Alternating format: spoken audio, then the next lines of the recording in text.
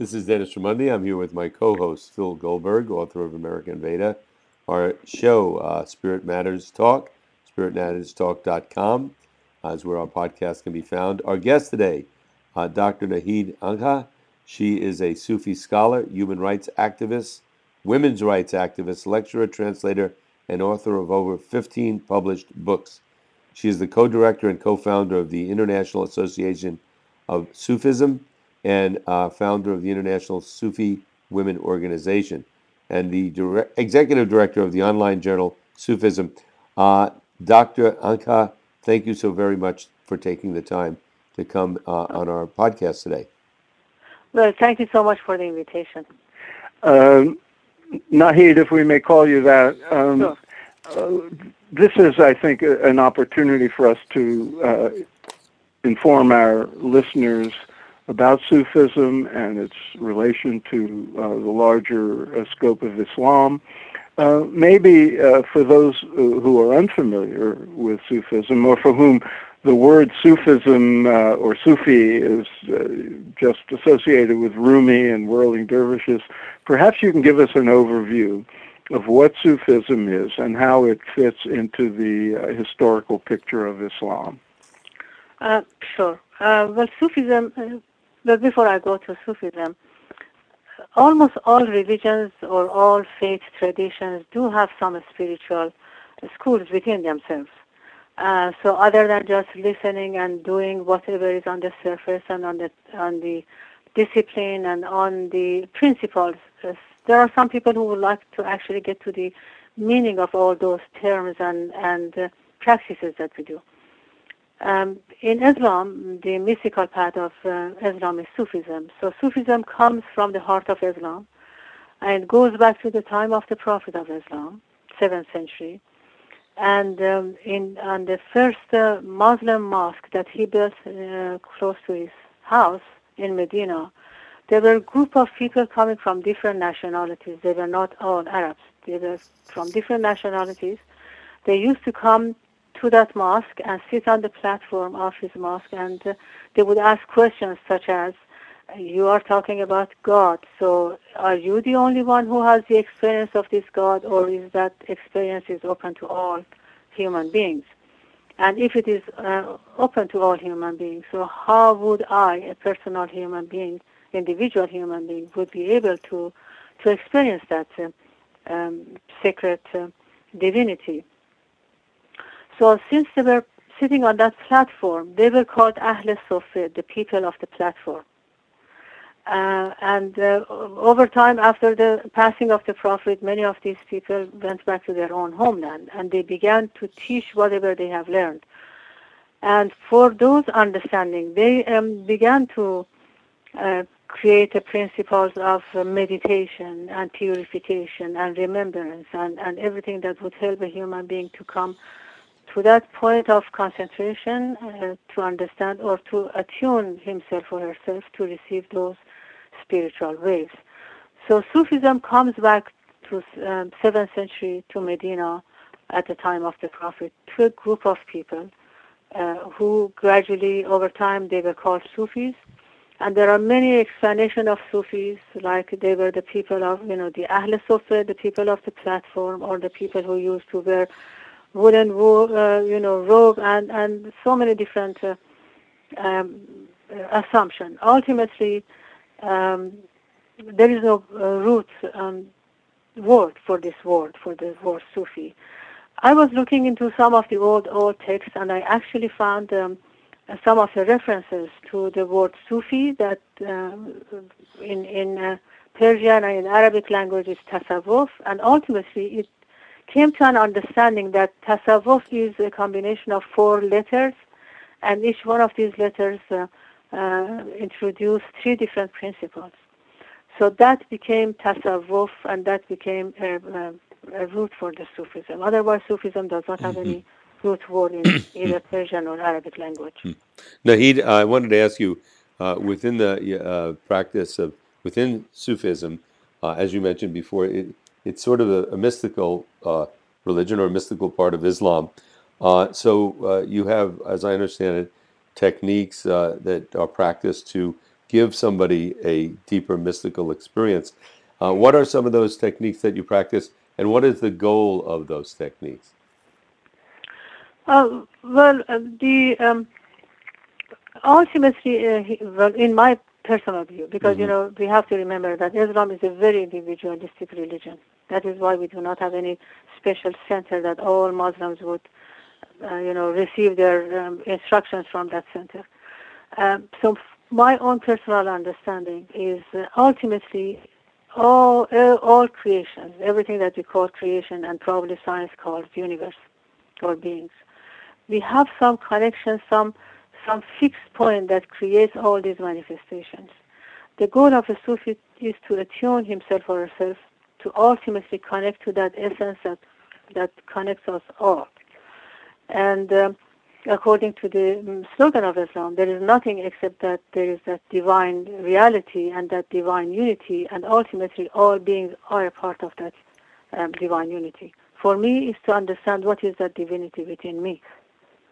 And for that, there are practices of meditation, and there are practices of remembrance and purifications. And the most important of all these practices is meditation. Yeah. And one thing that I have to mention is that Sufi meditation is heart meditation, not mind meditation. Mm-hmm. How do you, can you explain that a little further, Nahid, when you say heart meditation? Yes. The reason of, if we pay attention to our own physical system, there are two major centers that attract all kinds of waves, energies, our brain activities and our heart activities. And we pay so much attention to our brain and so much attention to our perceptions and mind activities, even though everything ultimately leads to brain somehow. But Sufis began to think about the first organ that develops in human being is the heart. And ultimately, the organ that dies out is the heart. It means that people can live with brain death, but nobody can live without heart death. Ultimately, the organ that comes to life first and ends life last is the heart. So they began to think that there was some important message within this organ. So that is the connections of before and connections of after, and it holds an important value by itself. So one of the practices of heart meditation is that gathering all your energies and ultimately bringing your energies toward your chest and toward your heart. And the very first, very introductory practice is to listen to your heartbeat. It means that ultimately we have to recognize where the heart is. And we pay attention. We teach our system to ultimately focus in the heart.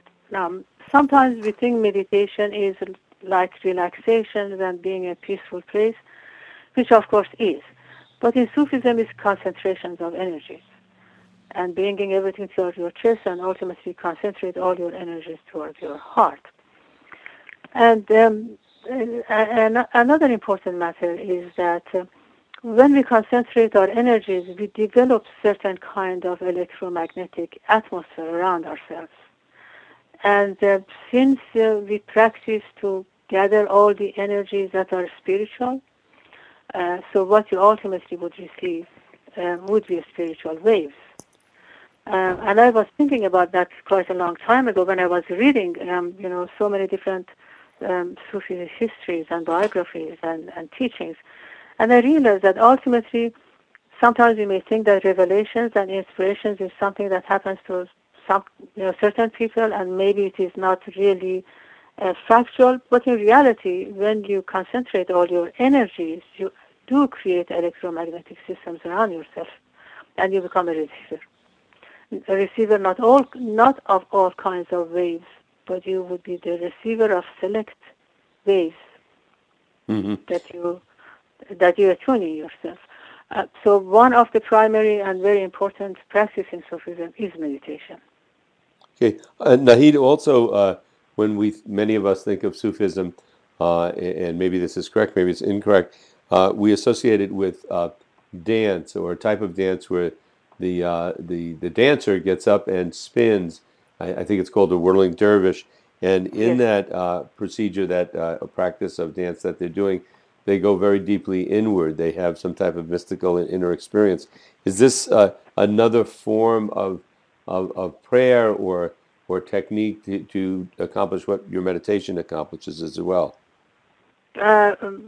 If you remember, in the history of Sufism, when all those, the students went back to their own homelands and they began to teach what they have studied, over time, different schools of Sufism began to develop, and in some parts of the world. And one of the major Sufi centers that still exists was Persia, the present time Iran.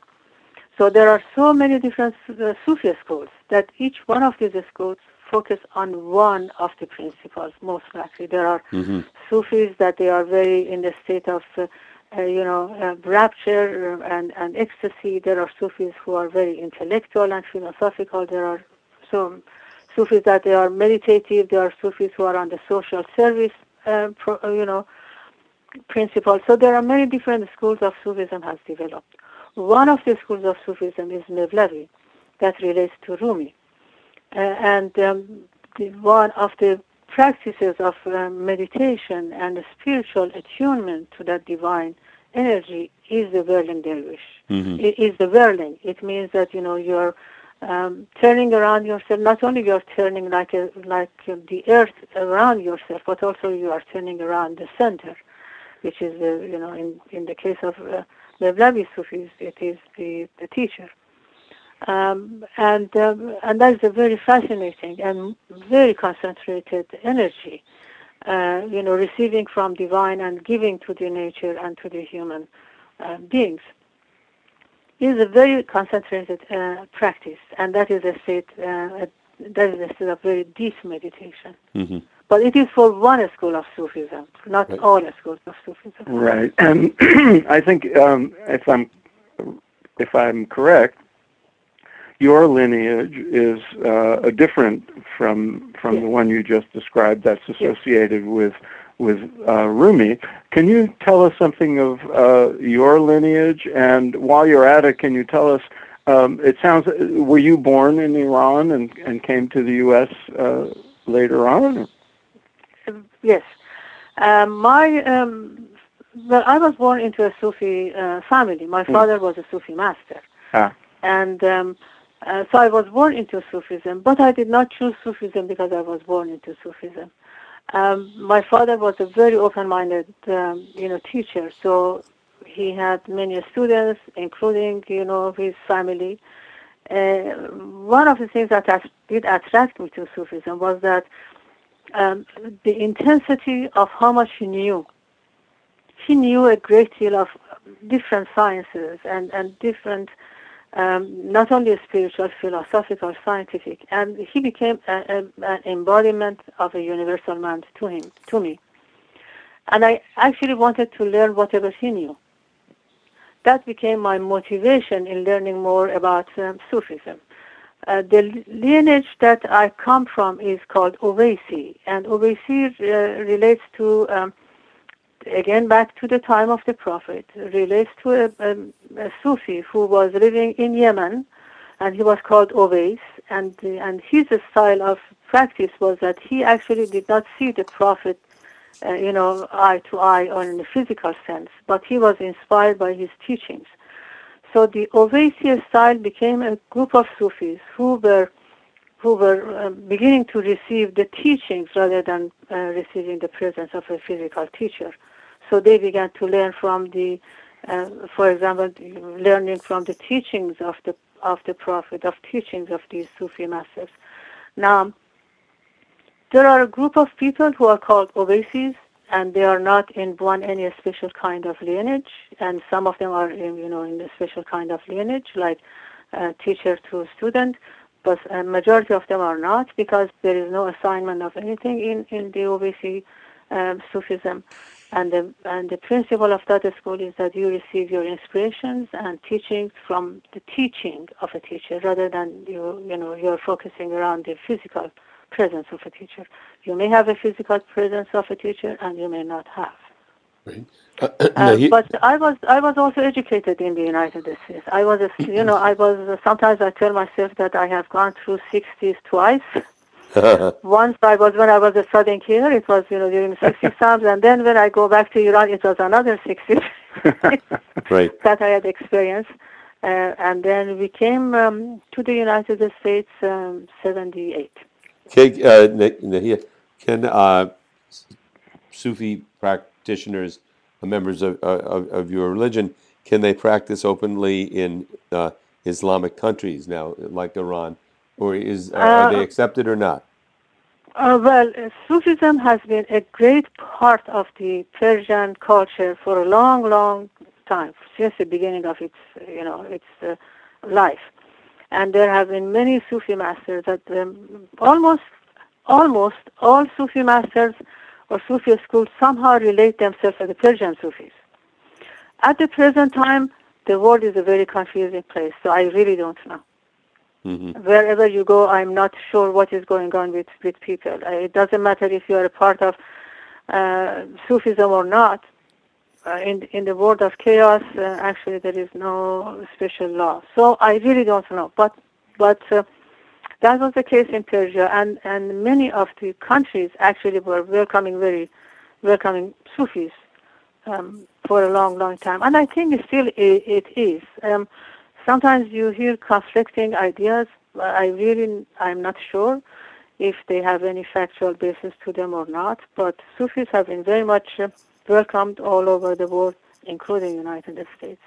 And also in India. I spent a lot of time in India, and there's a long tradition of Sufis and Sufis and Hindus and yogis coming together and actually borrowing practices from each other, and some of the great poets like Kabir and are of Sufi lineage. Most people, these days, when they think of Islam, and they know there are Sunnis and Shiites, but I think it's terribly important, and you probably do too, to let people know about the Sufi lineages of Islam, and which seem to be very much parallel to the esoteric or mystical traditions of other religions. People don't know much about them because it's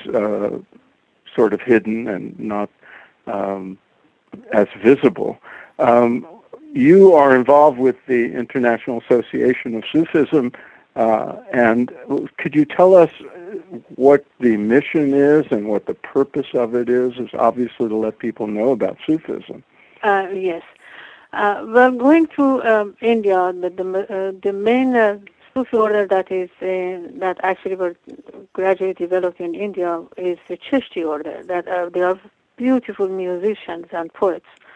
And one of the important things that we need to understand is that since Sufism, probably just like all the mystical paths, is so open to understanding, because ultimately it is not the frames and it is not the limited understanding that brings us to that essence of all that there is. So it is a feeling, especially that Sufism comes with its music and with the language of poetry. It becomes very appealing and is mingled with other traditions.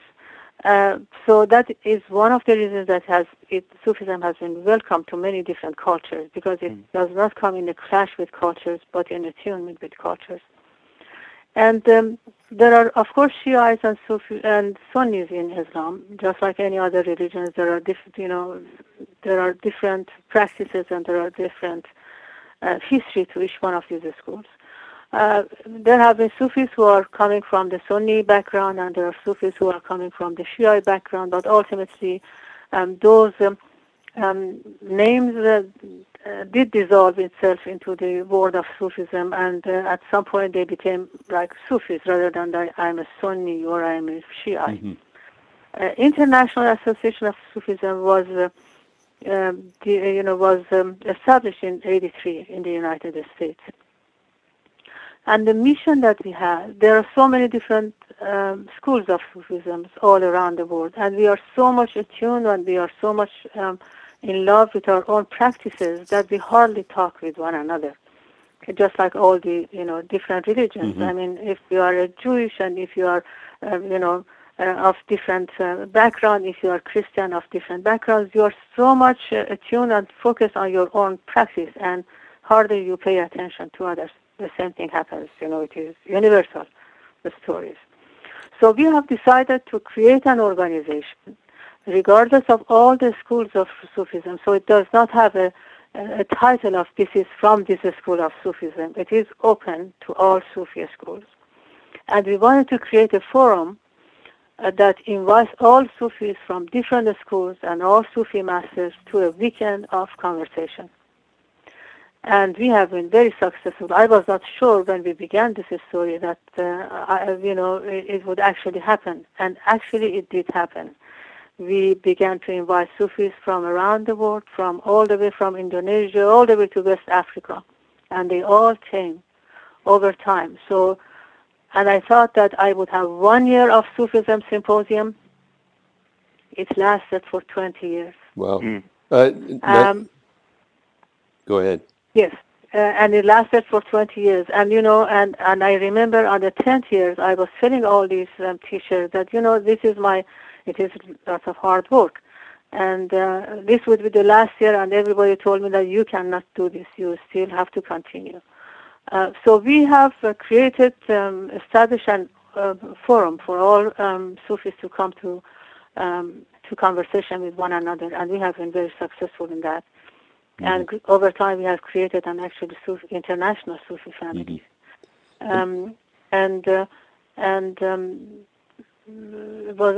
Last year, we have published a book of all these Sufis who came together in that spirit of friendship and harmony, and we published that book, and it's called Caravan.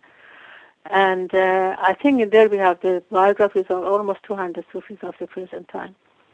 Nahid, you are the founder of the Sufi Women's Organization, yes. And part of what the Sufi Women's Organization does is it advocates for women's and children's rights. Tell us about that. Well, over time we became, NGO of the Department of Public Information of the United Nations. So we were able to, give lectures and participate in some of the decision makings. Not that we were decision makers, but we would be able to listen and see what was going on. And and that was 92. And in 92 we began to invite again. We began with Sufi women from around the world, but gradually changed to women, whoever was open, to come together. And we created a code of ethics all together. It took us about 8 months. And then gradually we began to pick, organizations who are on the women's, they contribute to the women's right or advocates for women's rights and children. And we began to work with them, disseminate their information, financial support to them, and take active participations in some of the projects that they have. And so we have been supporting, refugees in Sub-Sahara, providing immunization, clean water, education, supplies, and for the last, I think it's like 15, 16, or 20 years.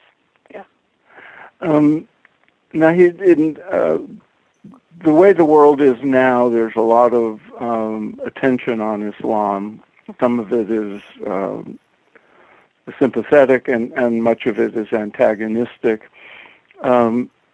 Is part of your mission to educate the larger world, the people who are the non-Islamic world, on the Sufi interpretation of Islam and of the Quran, and to sort of correct misperceptions of Islam that exist? Well, there are a few things that I would like to mention. One is that, first of all, there is no religion or faith tradition in the world that I know of that had not created violence against other people. Right. So none of us is innocent of anything. That is the first thing. Mm-hmm. Throughout history, we have seen that. And the reason is that religion or faith tradition is or probably is the only most powerful agent that we can use. We may be a part of this political system, that political system, but ultimately, almost all of us, the entire world, is a part of a religion. So religion becomes such an powerful agent, and not always self-serving, not always serving humanity. It's most likely self-serving. That is one thing. Second is that the biggest, confusion is that we always sacrifice the bigger story for smaller stories. For the, probably the population of the world, I think probably is like 6-7 billion people, and Islam is the second largest. So all these billions of people, suddenly they are hijacked by the story of like, if I don't know how many people, a few 100,000 people. So that creates some kind of animosity, and actually it becomes a label to the religion. That is something that needs education. There are political systems, and each political system serves under whatever that serves. We create an ideology, and that ideology is sellable. We can sell to the nations, and we use that ideology for our own ambition. That is something that we have to understand. First of all, no religion is innocent. Second is that why we are letting a group of people who hijack the religion, we let them hijack the religion. So in reality, it is not that a group of people are hijacking a religion. We let them hijack the religion because we also let them create such a negative and such a violent portrait of a religion that is peaceful. Naheed, getting back to the mystical side of Sufism, do you, in your own daily life, practice your meditation every day, or is it a big part of your daily routine? Yes, of course, I meditate. Whenever I can, and most of the time during the night time, I meditate. And over time it becomes whatever you practice, and I think it's true for every human being. Whatever becomes the focus of our life becomes our life. So it doesn't matter that if you are sitting 2 hours for meditation or not. Ultimately, it becomes your lifestyle. And one of the practices in Sufism is that you have to teach by your own example. Many Sufis, actually not many Sufis, all Sufis somehow are a part of community service programs, and they, once you learn, you become responsible to honor humanity, to serve humanity, and so that also is a practice. It means that, I'm receiving from this bounty of the universe, I take as much as I need, not more than that. As a sign of appreciation to whatever you receive, you also serve the greater cause. So I meditate, and I'm always, contributing and serving.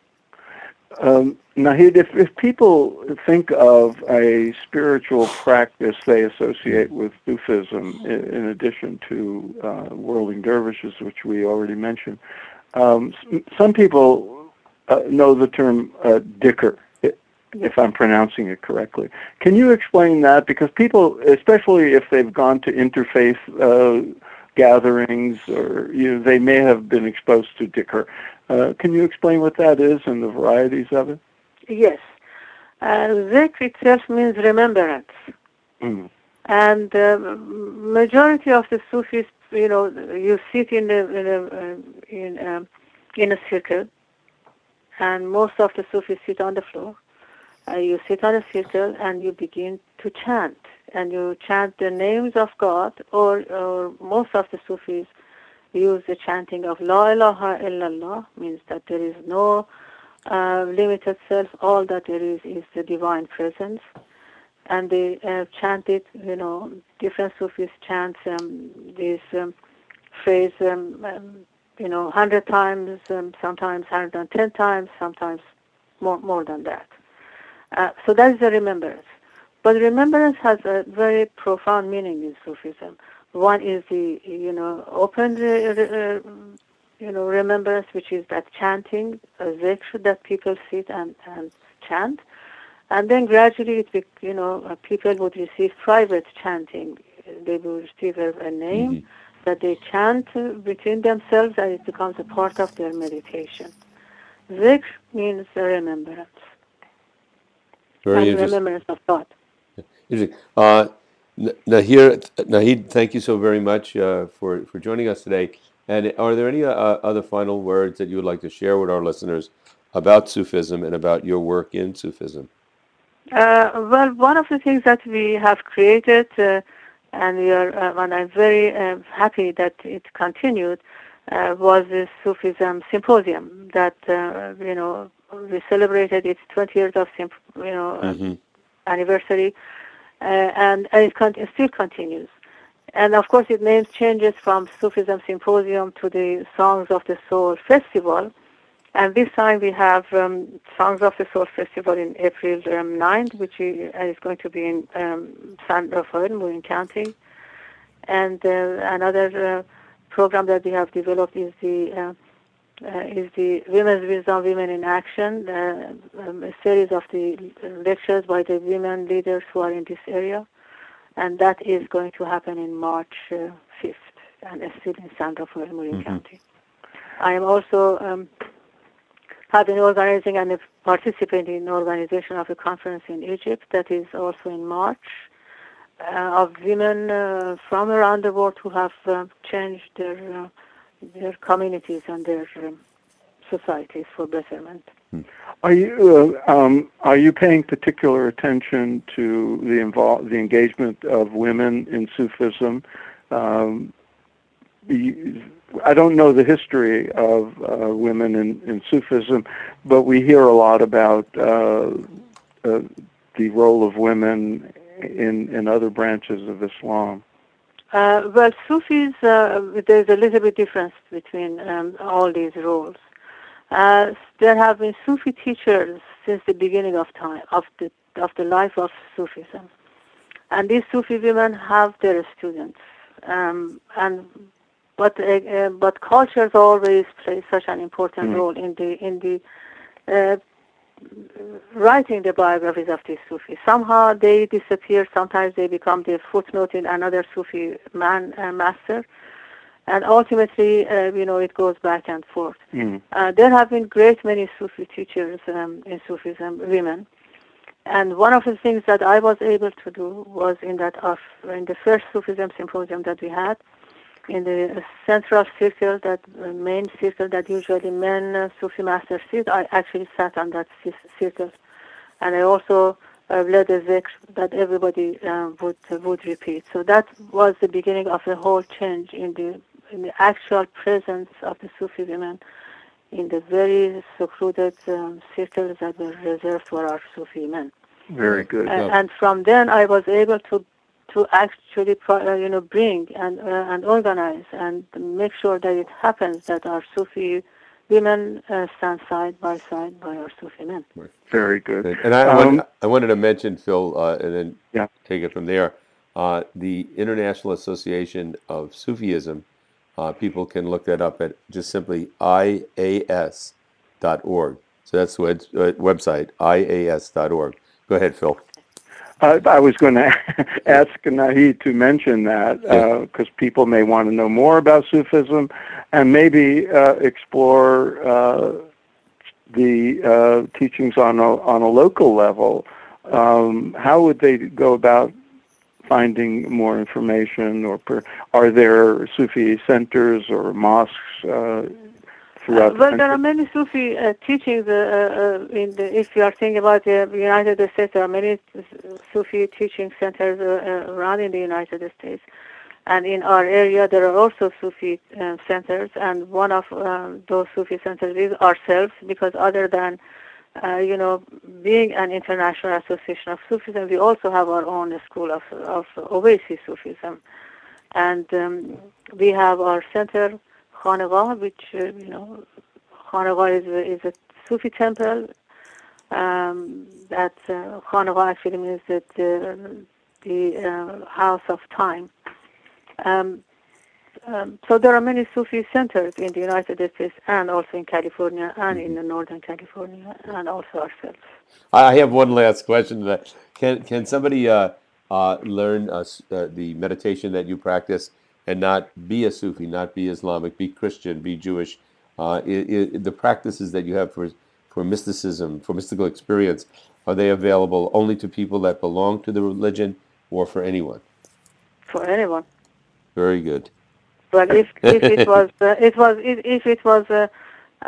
in my personal opinion, if it was another banner that would limit people, then why it becomes like universal? No, Right. it should be open to all. Right. Which is a hallmark of Sufism. It's been great to have you on the show and to educate people about the tradition. And once again, the website is IAS.org, International Association of Sufism. And I recommend you go to that site because I've been to it, and there's a tremendous amount of information and really laid out very clearly and practically. And I think something we'd all like to learn more about. And Naheed, thank you so very much for your time coming on with us. I learned a lot. I appreciate. Thank you so much for the invitation, and thank you so much. Very good. Thanks. Have a good day.